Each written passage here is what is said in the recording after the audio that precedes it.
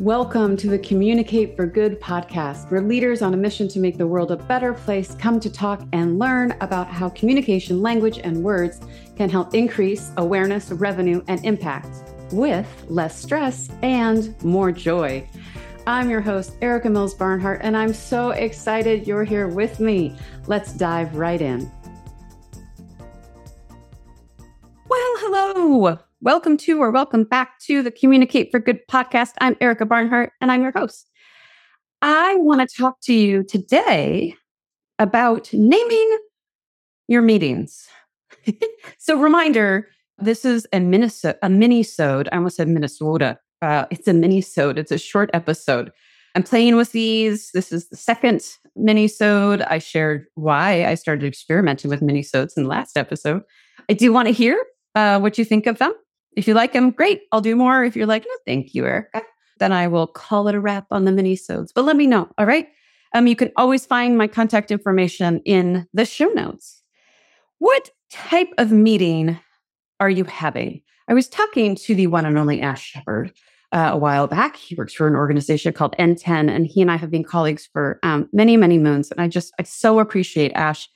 And we were talking about this sort of interesting thing that happens where we kind of treat all meetings as the same. It's like it's a meeting. We're doing the meeting. I mean, like, let's really think about that. Not all meetings have the same intention. So you're hearing a theme. What's the why behind the meeting? Why are you having the meeting? What's the purpose? Right? And most organizations, including yours probably, have like a hit parade of types of meetings, right? I made a little list. Maybe this is a meeting of action. Like we are going to make an action plan. But maybe it's just a meeting of possibility. Maybe we're just brainstorming here, okay? Maybe it's a meeting of connection. You know, that's so important right now. We're going to come back to building trust and relationships and connection. Because, okay, let me just riff on this for a quick sec. In a virtual or hybrid environment, you have to proactively and purposely create connection. And I'm just saying this out loud because I'm seeing great success for leaders and their teams who have a specific like connection protocol is what I'll call it. But it is a thing and it is prioritized. If it is done a thing and prioritized, there aren't a lot of natural moments for it anymore. Like in those environments, if you're back in person, there's more natural moments. So what's your connection protocol? Really think about it. We'll talk more about it. But it could be a meeting or conversation of connection. It could be a planning meeting, which is maybe a little bit like action, but action could take many forms. But are you specifically planning? Are you coming up with a game plan? And maybe it's a debrief. Maybe you had an event and you're debriefing. I put this on the list because often, like, I actually really encourage you to think about like, it's just the debrief.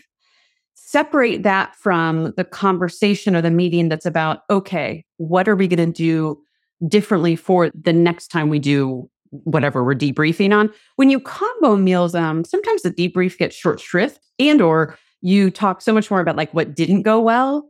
But if you create space for a full debrief, you're really creating space for celebrating what went well. And then also, where might we improve? Okay. Name the meeting. When you send out the meeting invite, I really would encourage you to play with this. Like put action, and then what it's about, possibility, connection, planning, debrief. You will have your own list. And if you're going to start doing this, have a conversation or a meeting about that it's a brainstorming meeting, name it, about what your types of meetings, your most common types of meetings are, right? Develop a shared vocabulary and commitment around that. The organizations, the teams I've heard doing this or variation thereof, they're getting a lot more out of their meetings. So if we're going to be in meetings, we might as well make the most of it, shall we? Also, I was saying that with this level of intentionality, you also create an opportunity for being like, do we really need a meeting of it?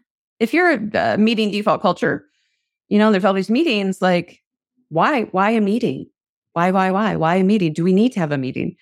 But naming it allows everyone to get on the same page. And then I talked in a previous episode about communication orientations. This complements that. So go back and listen to that a couple episodes ago. If you're somebody who your orientation, your action orientation, and it's a meeting of possibility, but you don't know it's a meeting or a conversation about possibilities, you're really genuinely, viscerally uncomfortable. You might be, because you're like, oh my gosh, we're 43 minutes into a 55-minute meeting. We have not talked about the plan. Really, that's uncomfortable for action-oriented people. Whereas if they know that we're here to brainstorm. This is about what might be possible. They can relax and be present for that in a completely different way. So that's today's mini-sode, naming your meetings, or what type of conversation are you having. Play with it. See how it goes. As always, I love hearing if you try things out, give them a test run. And I really love hearing how you personalize them or customize them for your team. I love hearing those examples. I love that, Ash had shared this. And so go ahead, share with me. And if you're open to it, I would love to share it with other people on this podcast. All right. Thanks for listening. Do good, be well, and I will see you next time.